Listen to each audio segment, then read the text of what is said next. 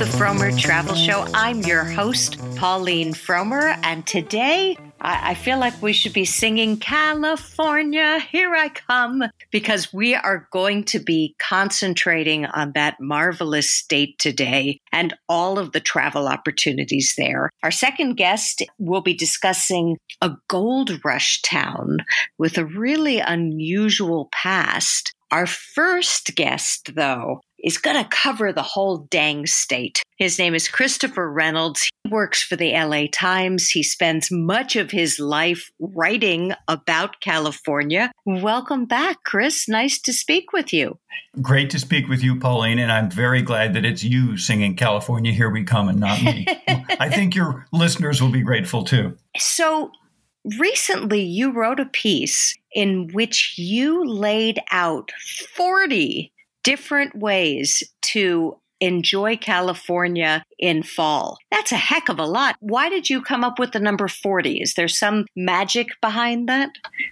The only magic, I suppose, is that I grew up hearing top 40 radio songs. And so top 40 kind of clung together in my brain, I suppose. Also, when I was coming up with a list, 10 or 20 just didn't seem enough given the size of the state. So we actually did this the first time in the summer when we were at a different phase of the pandemic and we made every location an outdoor location. The original idea with the fall top 40 was that we would focus a lot more on indoors locations since it's also usually the beginning of the performing arts and museum seasons. But then, of course, the pandemic took another turn and people aren't as eager to go indoors as we thought. So we ended up with a fall list that combines indoors and outdoors. And since in California, we've got, the summertime is not a great time to visit the desert. Fall is a chance to start looking more closely at desert locations that wouldn't make sense in summer. Did you have to double any of the ones that you used in summer? No, I made myself find new places in every case. And fortunately, it's a big state. It's a big state, and it's also, much of it is a warm weather state. And so you have a beach on it, Bombay Beach. Tell us why you chose that for fall. Well, we put that photograph on the cover of the section because it's so unexpected. It's this desolate, empty landscape and still water with a lonely swing set reflected in the middle. It looks sort of post-apocalyptic. In fact, that's appealing. It's different. It's Bombay Beach is an odd little community on the Salton Sea, which is in the desert near Joshua Tree National Park. Salton Sea was created, as many Southern Californians know, by a mistake in water engineering about 100 years ago when a whole bunch of water ended up in a place where it wasn't supposed to be. And I'm talking about a whole bunch of water. This sea is larger than Lake Tahoe, not as deep, but larger. Unfortunately, over the years, it's gotten more and more saline, and it's gotten some runoff from nearby farms. And the result is that nobody's exactly sure what to do about this large body of water. But in the meantime, it's been a great place for nesting birds, and it lately has become a place where artists put together strange projects. And you put a strange sculpture or other project next to that vast amount of still water, and it has a fascinating effect. It's a little bit Burning Man. It's a little bit Mad Max. It's striking. So this is a place both for art lovers and bird watchers. Exactly right. And it's a day trip from Palm Springs or Joshua Tree National Park where you can have more conventional satisfactions, whether it's rock climbing or dining out in Palm Springs. Well, being the LA Times, you also obviously picked some places in Los Angeles, as you should, one of which was Grand Avenue. Why Grand Avenue? Grand Avenue is shaping up as the sort of main street of the arts in Los Angeles. It's where Disney Hall is, so there is that. It's also where the Broad Museum is, just across the street from Disney Hall, and also the Museum of Contemporary Art. And Grand Park is there as well, which is a 12-acre green space. It's no Central Park, but it's a very nice little central patch of green in downtown Los Angeles. And increasingly, it's getting to be a place where Angelinos mark New Year's Eve or Dia de los Muertos, which we have coming up. But with just a few blocks of walking around on Grand Avenue and dipping into buildings, you get a real sense of the cultural scene in Los Angeles, which continues strong. Yeah, absolutely. I was at the Broad, I guess, right after it opened, and it's a marvel. I mean, it's this extraordinary contemporary art museum where every current star, it seems, is represented, and usually in a very dramatic way. Exactly. And it's a striking piece of architecture in its own right. It's almost like a sculptural piece itself. The other thing I should mention about Grand Avenue is that along the edge of Grand Avenue and Grand Park, there's a new commercial mixed-use development going up that's going to have a fancy hotel in it and some high towers. And interestingly, the architect who designed Disney Hall, Frank Gehry, is the same guy who has designed this new project. So you'll be able to bed down in a Frank Gehry building and gaze upon another Frank Gehry building. Wow. I know that Frank Gehry has a couple of buildings in New York City, none of which are hotels. Has he done many hotels? Do you know? I do not think he has. I'm not sure why that would be. You would expect he'd have a bunch to his credit by now, but I don't think he has done many. Anyway, this one's supposed to open in 2022. We'll see. Okay, interesting. So you can see it going up right now, which probably, he's such a masterful architect. I'm sure that's interesting to see as well. If I were still in my newspaper's old offices downtown, I would see it going up. Instead, I'm working at home about 10 miles away. Yeah. So also in LA, Hollywood Boulevard. I'm assuming that was chosen for a different reason than Grand Avenue. It was. And part of it is to kind of come to grips with an awkward reality about Southern California and a lot of big cities these days, which is that there is homelessness and there is a fair amount of desperation. And for all the years I've lived in Los Angeles, which is about 30 now, I have just seen this endless stream of visitors from other states arrive and stand at the corner of Hollywood and Vine and think, this is it? That does happen a lot. And, Mann's Chinese Theater, no longer Mann's, the Chinese Theater is there. The Walk of Fame is there. There are lots of great places, but people who don't get briefed properly arrive and find themselves a bit dismayed. So I wanted to set out some simple guidelines for folks who didn't know their way around on Hollywood Boulevard. And one is, if you're taking kids, go to the El Capitan Theater. It's where Disney does a lot of their premieres. It's this gorgeous old theater from the 1920s, and a guy comes out and plays the Wurlitzer organ beforehand, and that's a great afternoon or evening with kids. You go a little bit to the east if you're having an adult evening, and you can catch a show at the Pantages. You can have dinner at Musso and Frank, which seems to have a scene in every LA noir movie that's ever been made. It's been there more than 100 years. Classic.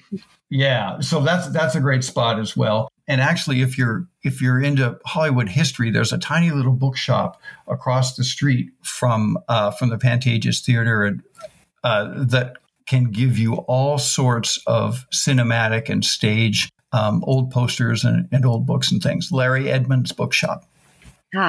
Also in LA, you chose the beautiful Union Station. Is something new there, or did you just want people to enjoy the history? What was the reason for the choice?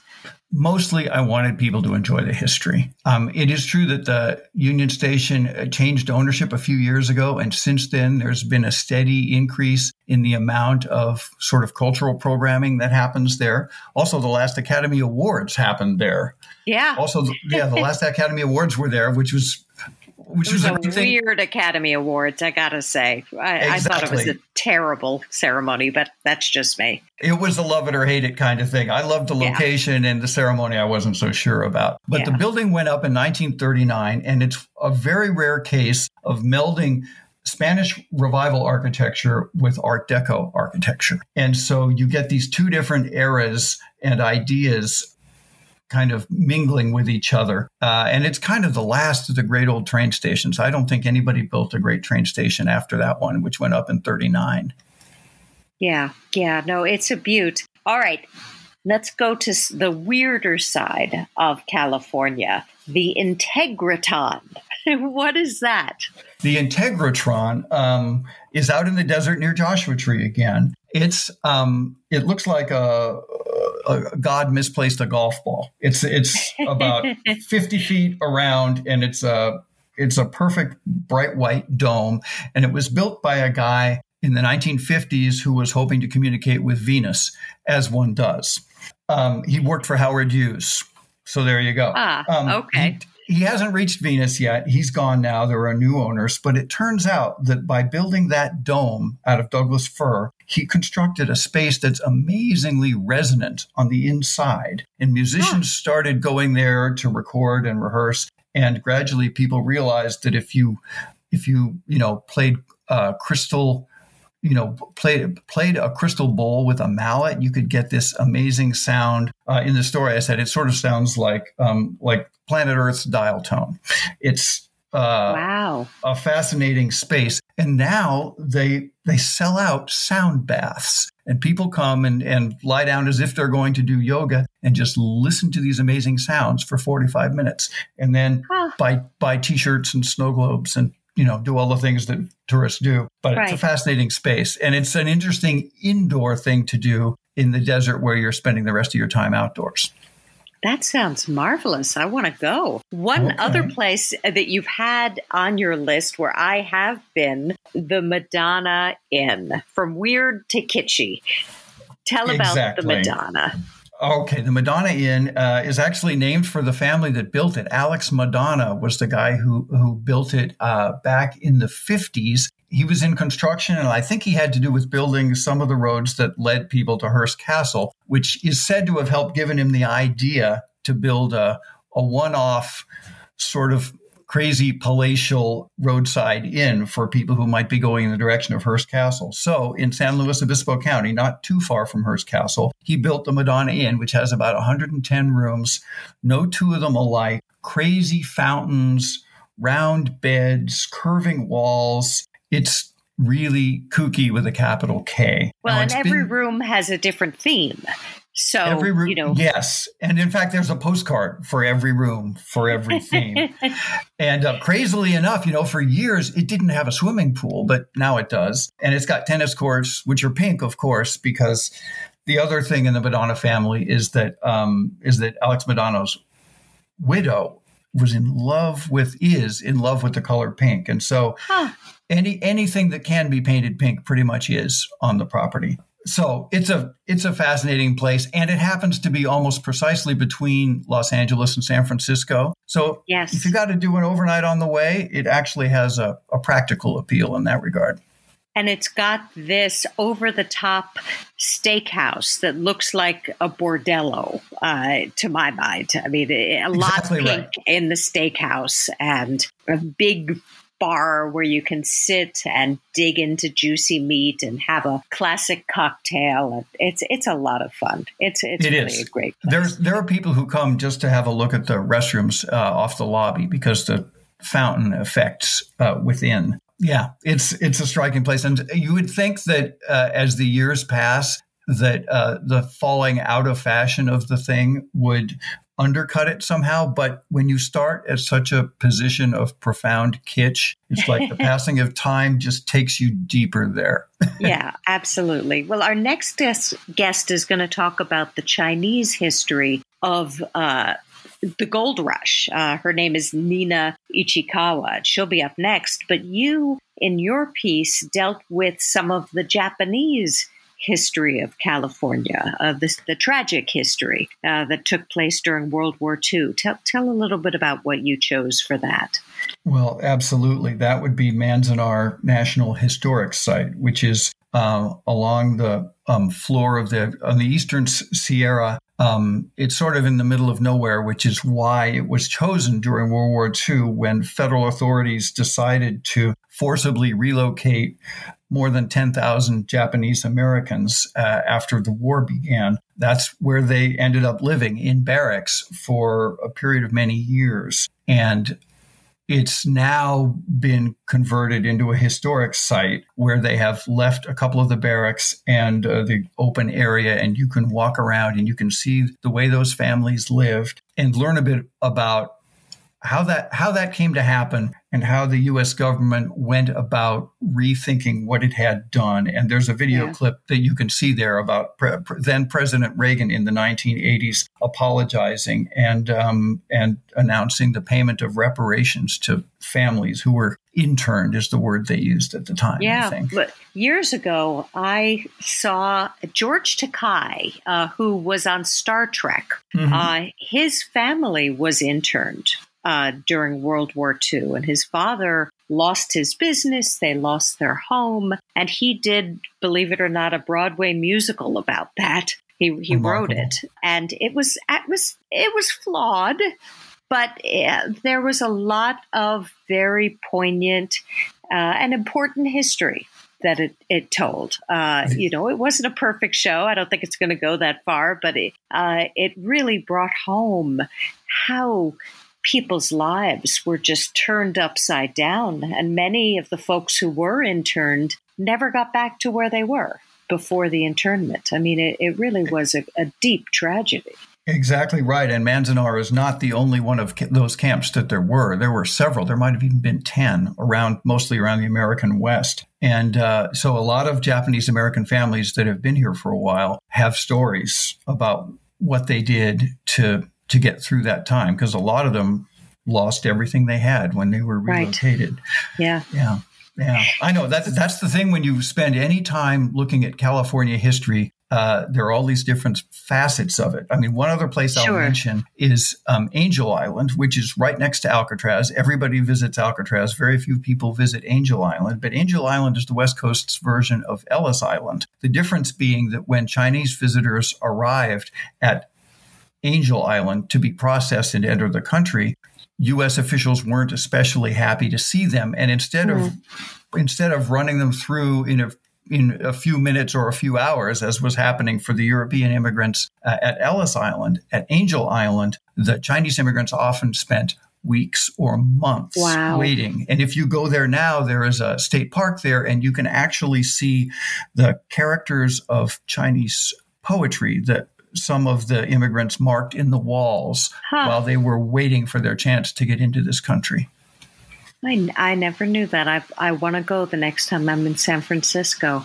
One of the things I love that you did with this article is you not only put the article out into the world, you then wrote a companion piece about the badgering you got from all your readers about all the things you missed. Were there a couple of them that you thought, oh my goodness, I'm an idiot. Why didn't I put it in? I suppose there were a few I felt that way about. Some of them were very summer-oriented places, like somebody was unhappy that Huntington Beach hadn't been mentioned. And I did mention a bunch of beaches when I did a top 40 outdoors location list for the summer. For the fall, though, it's tough. Like I mentioned Badwater, which is the lowest point in Death Valley, actually the lowest point in the continental United States. And I failed to mention Dante's View, which is basically the mountaintop that looks down upon Badwater. And as this reader pointed out, it certainly makes sense to do both if you're going to do one. And I can't argue with that. Yeah, absolutely. Absolutely. Well, it's been such a delight speaking with you. Thank you so much, Chris, for appearing here on the Frommer Travel Show. Thank you so much, Pauline. It was a pleasure.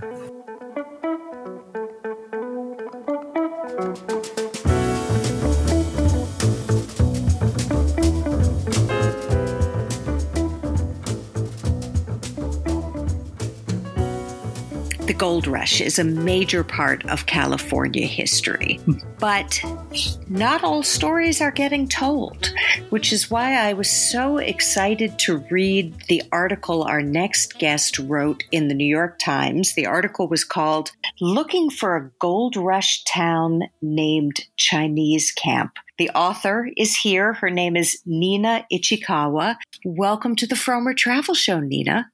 Thank you so much.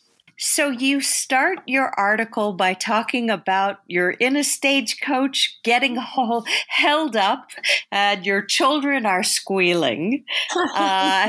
That's the classic, kind of hokey but fun introduction a lot of us get to gold rush history when we go to the foothills of the Sierra Nevada mountains in California. Yeah. But you wanted to take another approach. What was your inspiration and what were you looking for? Sure. Thank you so much for having me. Well, a few years ago, I did get interested in this area called cultural and heritage travel, where people seek out historical and family experiences through their travel. I wrote a piece in 2015 for NBC Asian America about the rise of Asian American heritage travel. And recently, a friend had reached out to me for asking for an itinerary for him to do a road trip over the summer. And I just got started thinking about it. So when we were planning to do just a sort of a low-key, COVID-safe summer trip with a few friends and kids, and I've heard that we'd be in Gold Rush County, I just pulled up Google Maps and started looking, and I saw this dot called Chinese Camp. And, living in California, we pass by these road markers all the time, and I usually don't stop, but I thought this would be an opportunity to dig a little deeper. So, that's so interesting. So you found the name Chinese Camp just on a map and you assumed there would be an interesting story there. Well, your instincts were right. Can you tell a little bit about the history of Chinese Camp? Sure. Well, Chinese Camp was one of many multicultural mining villages or towns that emerged in the wild days of 1849, 50, 51, 52, when really people from all around the world were rushing to California to pick gold out of the rivers. And what I really found is that in the beginning, it was a really international community, but unfortunately, due to racism, many immigrant communities, little by little, were sort of kicked off the land and also kicked out of the story of what did the gold rush mean. How did that happen? Who was doing the kicking? Largely white miners, some of whom came from the South and had been involved in slave owning and were actually leaving the South because there was, increasing crackdowns on slave owning in the South. And so some people actually wanted to see if there was a new place for wealth out West. That was definitely part of it. I mean, there are all kinds of reasons why people get attracted to xenophobia, but I think in this case, it was also a chance to get more wealth for themselves because, sure. What interesting thing I read is that when some of the Chinese miners came, they were skillful at it. They figured out how the mining claims process worked. You can get a lawyer and go down to the county office and say you have a mining claim. And some of them started to set up corporations and grow quite large. They were successful. And this threatened some people's ideas of what this new land called California should be. Yeah. No, I thought it was fascinating because I've heard obviously of the Chinese coming to the United States, getting jobs, building the railways and building the bridges, and they really built the infrastructure of the American West. Yes. But I didn't know that there were Chinese adventurers of this sort who wanted to strike it rich, just like the rest of the world did. Exactly. And there's a reason they called it Gold Mountain. It was called Gold Mountain was America, a fabled place where you can just pick gold up off the streets, and this is the American dream that some people still believe in, that it's sort of ripe for the picking. Exactly. So why was it called Chinese Camp? I think it was given that name by non-Chinese. What happened was, as I said, there were many multicultural mining towns with people from Mexico, from other parts of Latin America, like Chile. There were folks, of course, who came from Europe, the American South, African Americans, both free and enslaved. So it was a big mix of people. But as it became more racialized, meaning, divisions were set up according to race, Chinese were driven away from other towns into this area called Chinese Camp. So this sort of a segregation was put in place. And, there's also a place on the coast of California near Bodega Bay called China Camp that's more well known, and that was a shrimping village. So it's sort of, you could call it like a ghetto or an isolated place where the Chinese were told to be. And it's kind of amazing that this name has endured. Some people think the name is weird, but I'm grateful that it helps us see the history. Yeah, and they were not only ghettoized in terms of where they were living, they were not allowed to mine for gold. They had to become the support personnel for those who were. And even that makes it sound too highfalutin. They had to wash the dishes and do the grunt work. Exactly, laundering. And even at that, as I said in my article, they were too successful. And that is why we passed the Chinese Exclusion Act in 1882. That wasn't because there were no Chinese, coming. That was because there were so-called too many Chinese coming, and they were successful, and people felt that they were economic competition. Yeah, and the Chinese Exclusion Act, for any of our listeners who don't know it's the only act that was ever passed by the American Congress to keep out one group of people. Mm-hmm. And it stranded thousands of Chinese men who had come to the U.S. in the hope of then bringing over their families. A lot of them got stranded here and had to lead bachelor lives. So when you visit there, what do you see? I mean, what were some of the adventures you had? Yeah, well, as I said in my article, we visited a nearby town called Columbia. The town is called Columbia, and there's a state park called Columbia State Historic Park that's really a remarkably preserved main street from the gold rush era. And it has these actors in period costumes and all kinds of activities for kids. It's a lot of fun. I mean, I really recommend people visit, but I had a nagging feeling that all of the stories are not being told. And of course, being a city person, being ambushed by a pretend gun was a little bit, we were sort of not prepared for that. But, when I visited Chinese camp just a few miles away, I was struck by how little effort has been put into telling that story. There's almost nothing there. It's really fallen into disrepair, and there is a sort of a corner store there, but there's very little. So I had to use my imagination, and I went home and started reading books and digging around. But I just couldn't help thinking that visitors and Californians alike are not getting to feel and experience what the gold rush really was. Yeah, as far as the way we've preserved the history. So that's what I started looking at. You did speak to some rangers who I think, expressed a willingness to tell a more rounded, complete story, right? Absolutely. There's a wonderful ranger for the National Park Service at Yosemite, which is not that far away. And actually, Chinese camp is right on the way to Yosemite, and it's a perfect location. And a lot of people commented after my story that, I've driven by Chinese camp and I never knew what it was. But Yan Chan is a ranger who's been leading stories and leading tours of the Chinese contribution to Yosemite for many years. And this more happened later, after the gold rush and in the early part of the 20th century, when the idea of conservation and national parks emerged.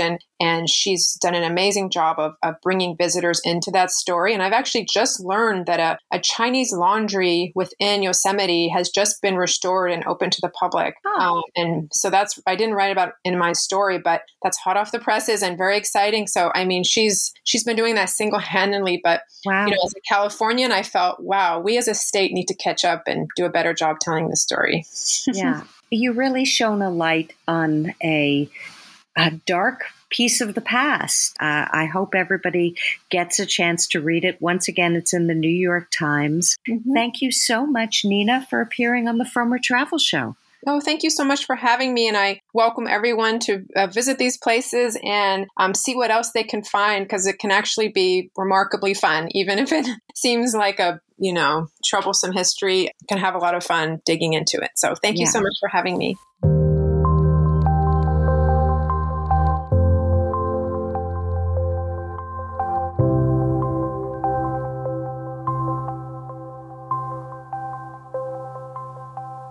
And that's it for this week's show. As always, I am grateful that you are here and that you are listening. As always, I want to encourage you to visit us at frommers.com.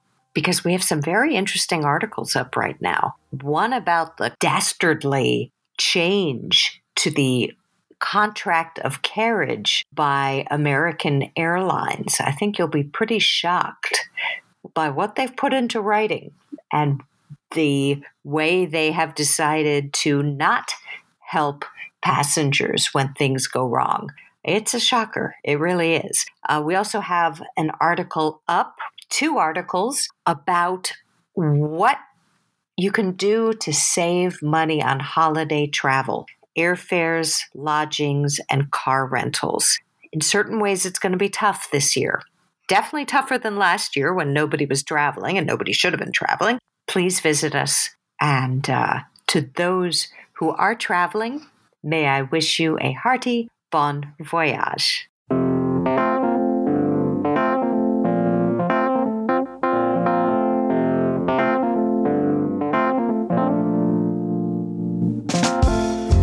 Sour candy on the table, lazy afternoons in your sweatpants, watching